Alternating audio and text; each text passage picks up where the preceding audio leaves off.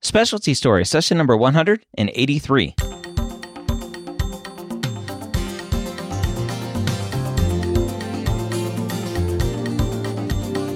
Whether you are a pre-med or a medical student, you've answered the calling to become a physician.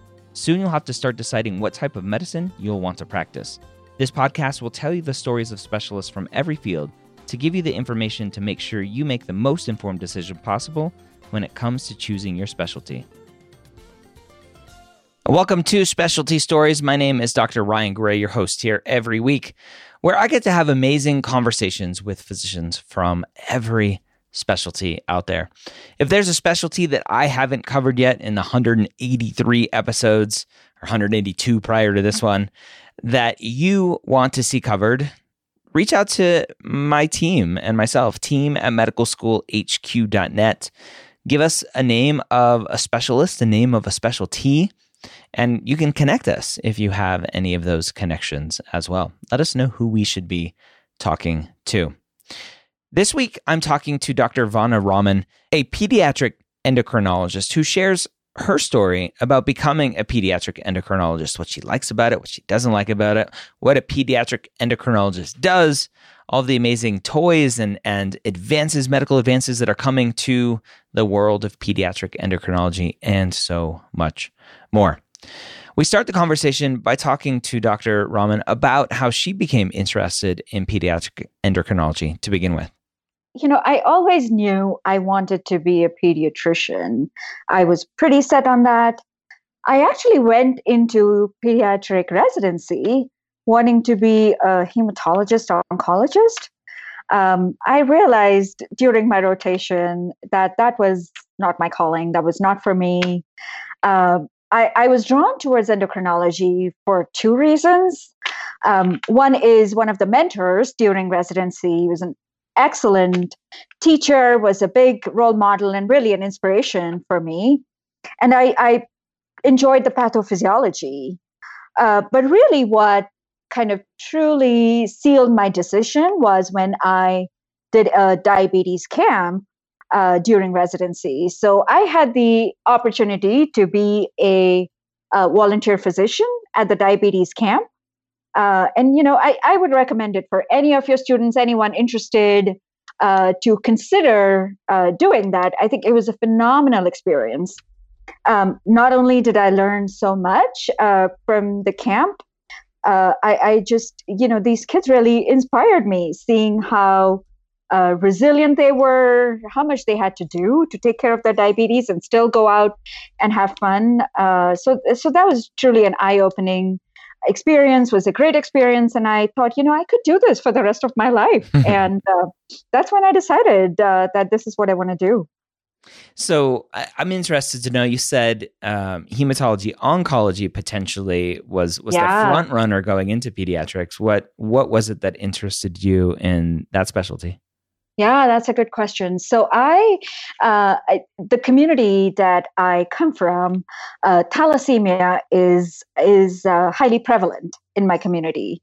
I have some family members with it. So that is what I wanted to work in the field and try to make an impact and work with patients with thalassemia. And so that's what drew me into wanting to do hematology oncology. But, you know, it was hard. It was hard during my rotation. And I like to, I think we all to some extent, I like to see kids better. And of course they do get better. I have a lot of respect for hematologists, oncologists, but I like to see faster results. And that was just hard for me. So I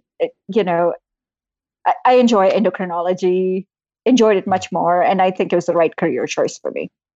What are some of the biggest myths or misconceptions around pediatric endocrinology that you're constantly battling, whether it's other physicians or healthcare providers or residents or medical students? Absolutely. You know, I want to say, and I hear this from residents often, I think it's far more than diabetes. So I think what happens is their experience is a little bit skewed. During inpatient, most of our residents, you know, I think you get a large exposure for patients with diabetes, right? Especially type 1 in pediatrics. We admit our own patients, so they see a large volume of, we're a high volume center. They see a large volume of patients with diabetes. And when they rotate with us in clinic, they're like, this is much more interesting than I experienced, during my inpatient rotation. We see a wide variety of pathology, right from, our bread and butter is short stature and puberty, but really far more complex cases. There's a lot more. It's a very cerebral specialty. It's really a lot of detective work, putting the pieces of puzzles together, and so I think sometimes you maybe miss out on that to some extent on your inpatient experience, but it's a lot more than that.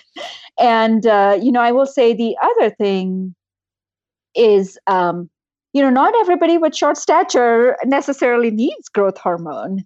And, I think there's definitely a role for growth hormone, but not everyone is the right candidate for it. So endocrinology is a lot more than that.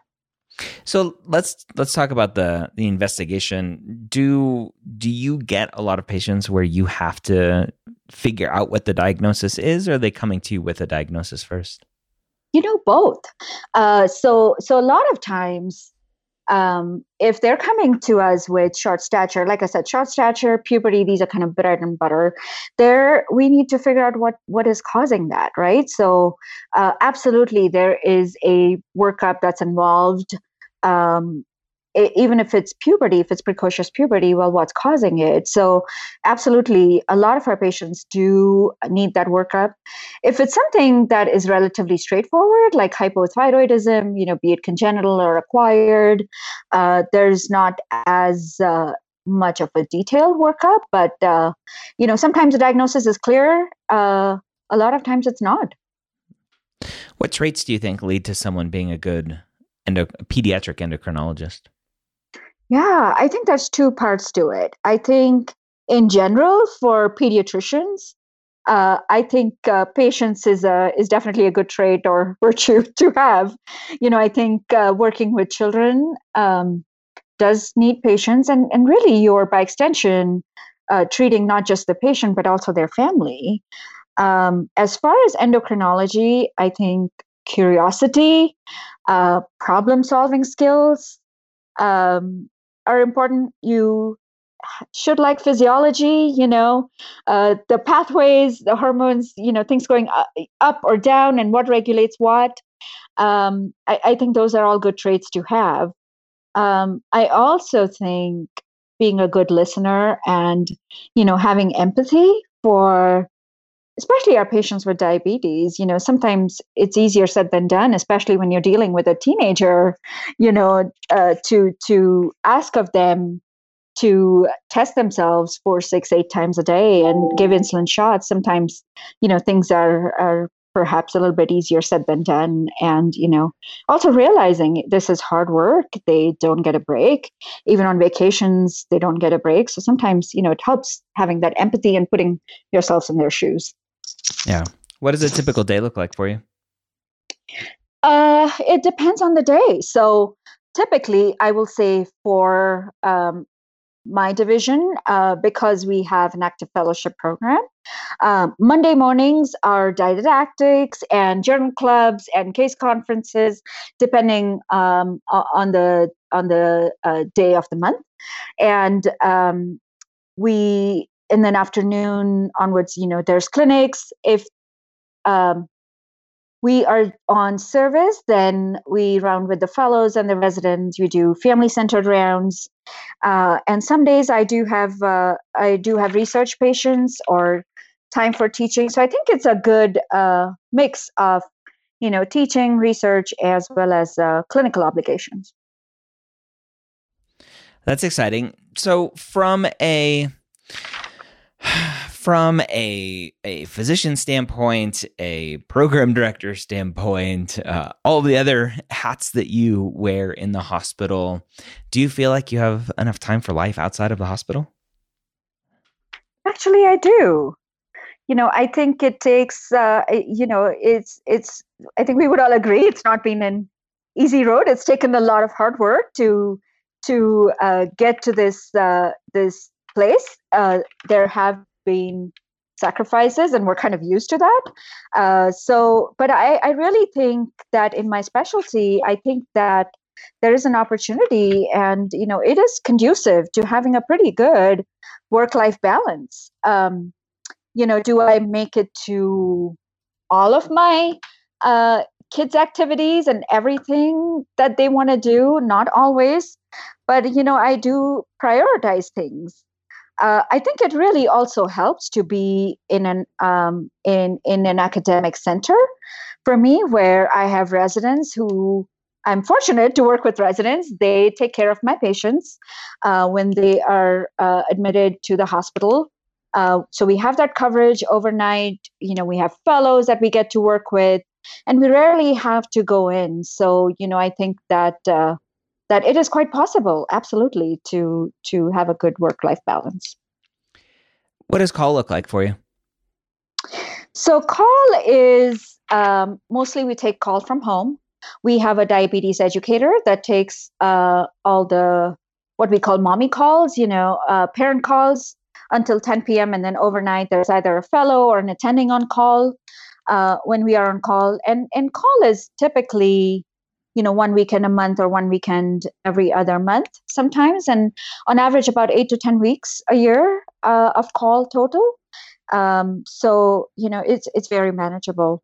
I rarely have to go in, when I'm on call, unless it's a really sick patient with diabetic ketoacidosis or, a thyroid storm or something like that. But it's seldom that I have to go in. Yeah.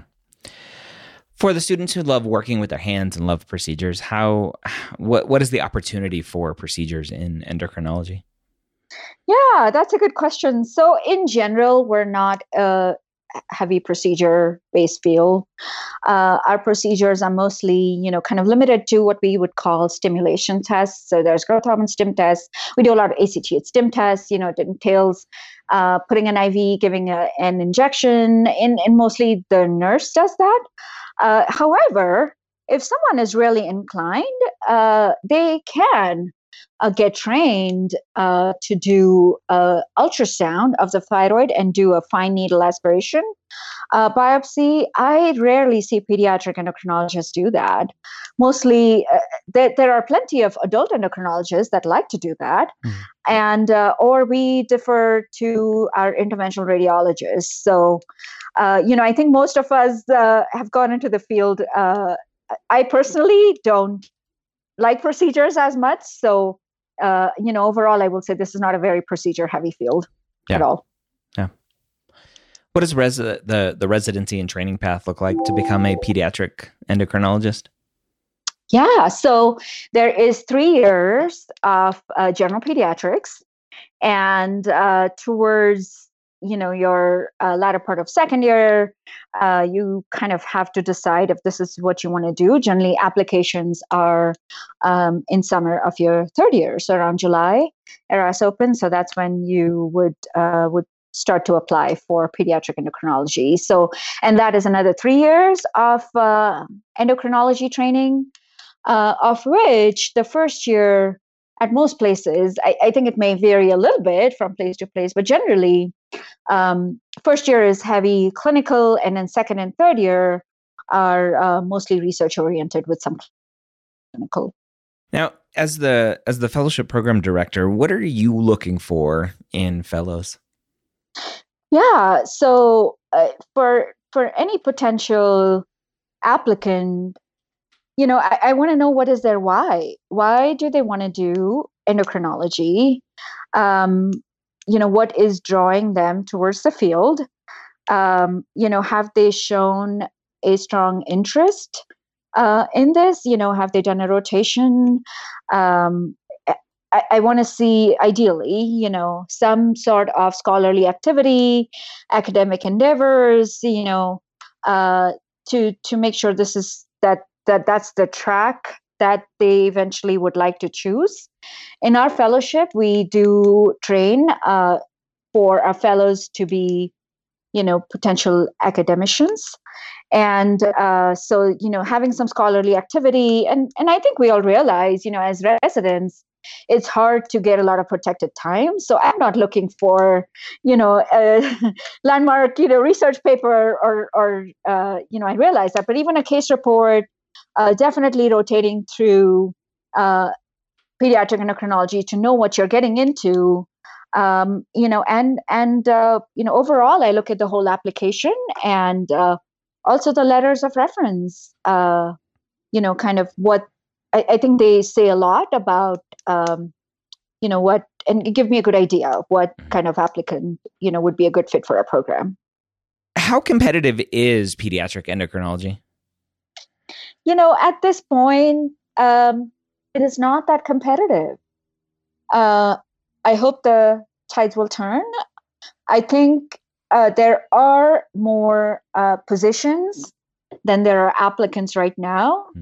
And, for your students considering it, I think if they really want to match at an institution, I think they have a good chance of matching there.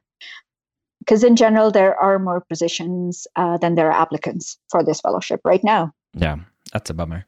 As a child of my father had type 1 diabetes, my cousin has type 1 diabetes, so we need to make sure we're stocking the pediatric endocrinology world with lots of talented young physicians. So get out there. I completely agree with you. I think there is a big need. Obviously, I'm biased, but I think it's a great specialty for a number of reasons.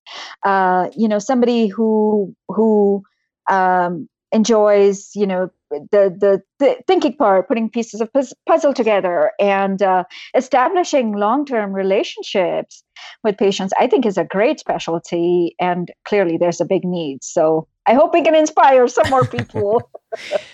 For the osteopathic student or resident listening to this, what do they need to do to overcome any sort of negative bias? I don't think, at least on my end, there is not a negative bias when we look at fellowship applicants from an osteopathic program.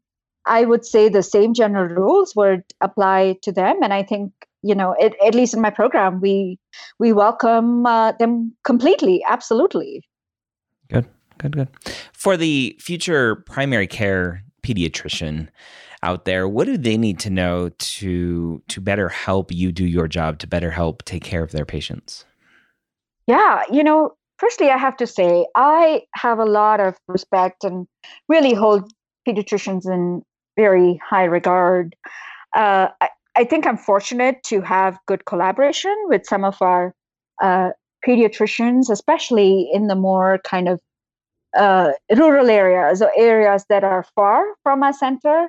We cover a large referral base. So not only do we see patients from all over Utah, we cover parts of Wyoming, Nevada. So some of these patients who drive, 4, 5, 6, 7 hours away, especially in winter months when it's hard, we do rely on their pediatricians to help in between. So what they may do sometimes is see their pediatrician in 3 months, get an A1C done, have their diabetes looked at, and also communicate with us, and we're always there to help them. But so I think it's a good collaboration, between pediatricians and endocrinologists. The only other thing I will mention is, again, I kind of alluded to earlier, was not all patients with short stature need growth hormone. So I think sometimes setting that expectation with that family, that if you're going to go see an endocrinologist, it doesn't necessarily mean that you would need growth hormone or even the right candidate for it. So family has that right expectation when they come to see us. Yeah. But I think overall, like I said, I hold them in high regard, and it really is a collaborative relationship. Expectation setting is such a key thing in life in general, and even more important when talking to patients and their families. Because if the pediatrician says, "Ooh, go see the endocrinologist so that they can start this medication," and then the endocrinologist says, "You don't need it," then it's like, "Oh no, who's right? Who's wrong?" Absolutely. And I think most families are very reasonable. But sometimes you do, if they have that expectation, oh, I was sent here, I drove 5 hours away, and you're telling me I don't need growth hormone. So that's it. It becomes a little bit difficult then. Yes. Yeah. Oh, so fun. Are there any other specialties or specialists that you work closely with as a pediatric endocrinologist? Actually, several, yeah. So, obviously we work with general pediatricians a lot. In terms of other specialties, so several. Who we work with closely with so we see a lot of patients with hematology oncology for, reasons for late effects of cancer chemotherapy. A lot of them develop endocrinopathies, if not right away, then over time. Mm-hmm. So for ongoing hormone replacements, we do see those. We have overlap with patients with gastroenterology, some of the failure to thrive patients that we see with them, genetics. A lot of our patients with Turner syndrome, Noonan syndrome, to mention a few, and ICU. So some of our really severe DKAs, they go to the pediatric intensive care unit.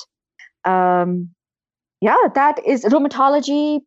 Patients on chronic steroids, we do overlap with. So I think several subspecialists.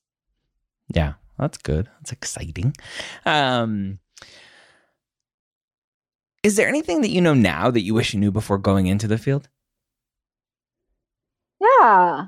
When I did my rotation, I probably didn't realize almost all of our patients that we see, we order labs and, or x-rays, there's some imaging, and that takes time and the follow-up afterward. And not that would deter me from doing this all over again, but I think it's just something to keep in mind that it is heavily involved in terms of almost all of our patients need some sort of labs or follow-up, in that regard. And that does take time. What I have tried to do eventually is I try to get labs done ahead of time. So, if families are inclined or motivated to do that, then they come to the appointments with those labs and we can review them at the appointment and make changes as necessary. At the same time, I think we're also fortunate. I do get to spend more time with the patients, and the visits are longer than perhaps in general pediatrics. So there is time. There's definitely time built in to be able to do that follow-up and follow through. But it's always helpful to have those done ahead of time and discuss at the appointment. So, I didn't realize perhaps during residency that, that does take, good amount of time. What do you like the most about being a pediatric endocrinologist? I like the fact that I can fix things and relatively quickly. It's either if you're making too much of something, the hormone that I can suppress it. If you're not making enough, I can replace it. And, instantly patients feel better. Like really, even diabetes, not to say that it's easy, but, when they come in and they've been losing weight and just feeling awful for weeks, and you start insulin, and you can see next day they're like, I feel like myself again. I have energy again. Same thing for thyroid. They've just been feeling so tired and sluggish. And, the difference that you see even in just a few days, thyroid, cortisol. So I love that aspect of making, my patients feel better with the tools that I have. I also really, really enjoy the long-term relationship that I get to have with my families. You kind of become part of their family. After a few years, I love getting invitations to their graduation or their wedding. Eventually, and just be kind of part of their lives. And I really enjoy that aspect and having that long-term relationship with them. What do you like the least? You mean outside of paperwork and charting? I used to give that as as like a hedge. Like you can't choose that one. I just prior auths and the amount of time that it takes. Like if I, want to prescribe even growth hormone for a growth hormone deficient patient, sometimes it just can be challenging, and the time that it takes to do peer-to-peer. And, I'm doing one this afternoon I think just the time, just the prior auths and all of that. And I know I'm not unique in that, but yeah, I think that's the part I like the least. Yeah. With the invention of the continuous glucose monitors, I know that potentially is a big game changer for patients who use that. I know just because I love data, I got one myself, even though I'm not a diabetic, just for data to see what my body was doing when I ate, and I wore it for 2 weeks. And the thing is phenomenal how it's constantly tracking. Outside of that, I think a lot of students will probably know that the thing in the news lately is artificial pancreases. Absolutely. How close to an artificial pancreas are we to potentially quote unquote cure diabetes? So, I think it's fascinating what developments have been made in the last few years and the way things are headed, right? I mean, I've been, essentially doing this, 14 years or so now. And things have really picked up and really changed in the last, 2 or 3 years. So I completely agree. I think continuous glucose monitors have been a game changer. I think absolutely it's been a game changer. I am a strong advocate for that. I like you, have used it myself and will still use it time to time just to see, how my body responds to the foods. In terms of artificial pancreas, so I think that's sort of in a this broad umbrella at this time where it's also called closed loop system. We do have hybrid closed loop pumps that are out there, that are in the market. Again, I definitely advocate for those. I think they make lives, even a little bit easier on our kids. So they're hybrid closed loops in the sense you still have to enter carbs and do corrections. In terms of fully automated closed loops, that is not out in the market, but I think we are getting there. There's a lot of neat things on the horizon, and really, I think things. It's fascinating the discoveries that have been there, and the technology that we have, and it's evolving, and there's a lot of neat things on the horizon. Yeah. If you had to do it all over again, would you still be a pediatric endocrinologist? Absolutely, 100%. I love what I do, and I would absolutely do it all over again. Any last words of wisdom for the pediatrician or pediatric resident or medical student listening to this, potentially interested in pediatric endocrinology? Yeah. So, I will say there is a lot of opportunity, including clinical work, non-clinical work. I think it's a great field. If you have had an experience mostly with diabetes, don't be biased by just that. There's a lot more to it. If you're even considering it, I think, reach out. I for sure enjoy getting these emails from students or residents. Hey, I am considering this. Can I come do this rotation with you? Or, hey, do you have a project you think I could work on?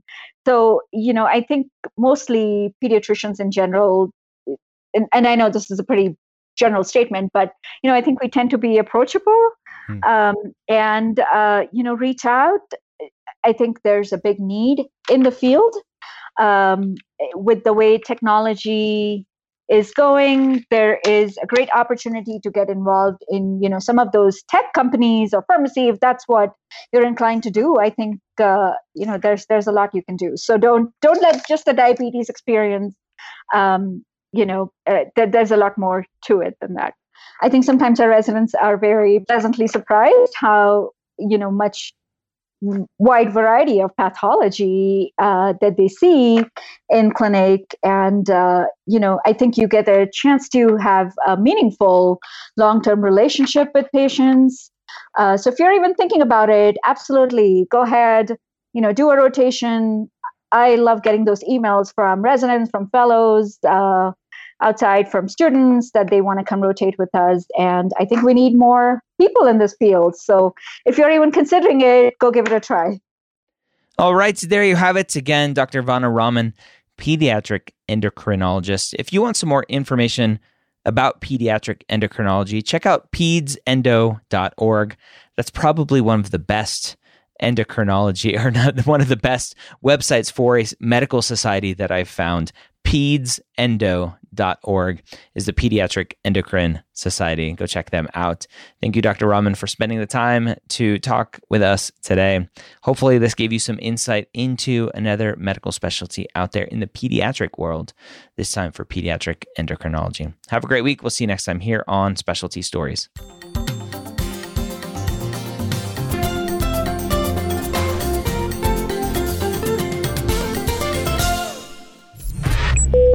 This is MedEd Media.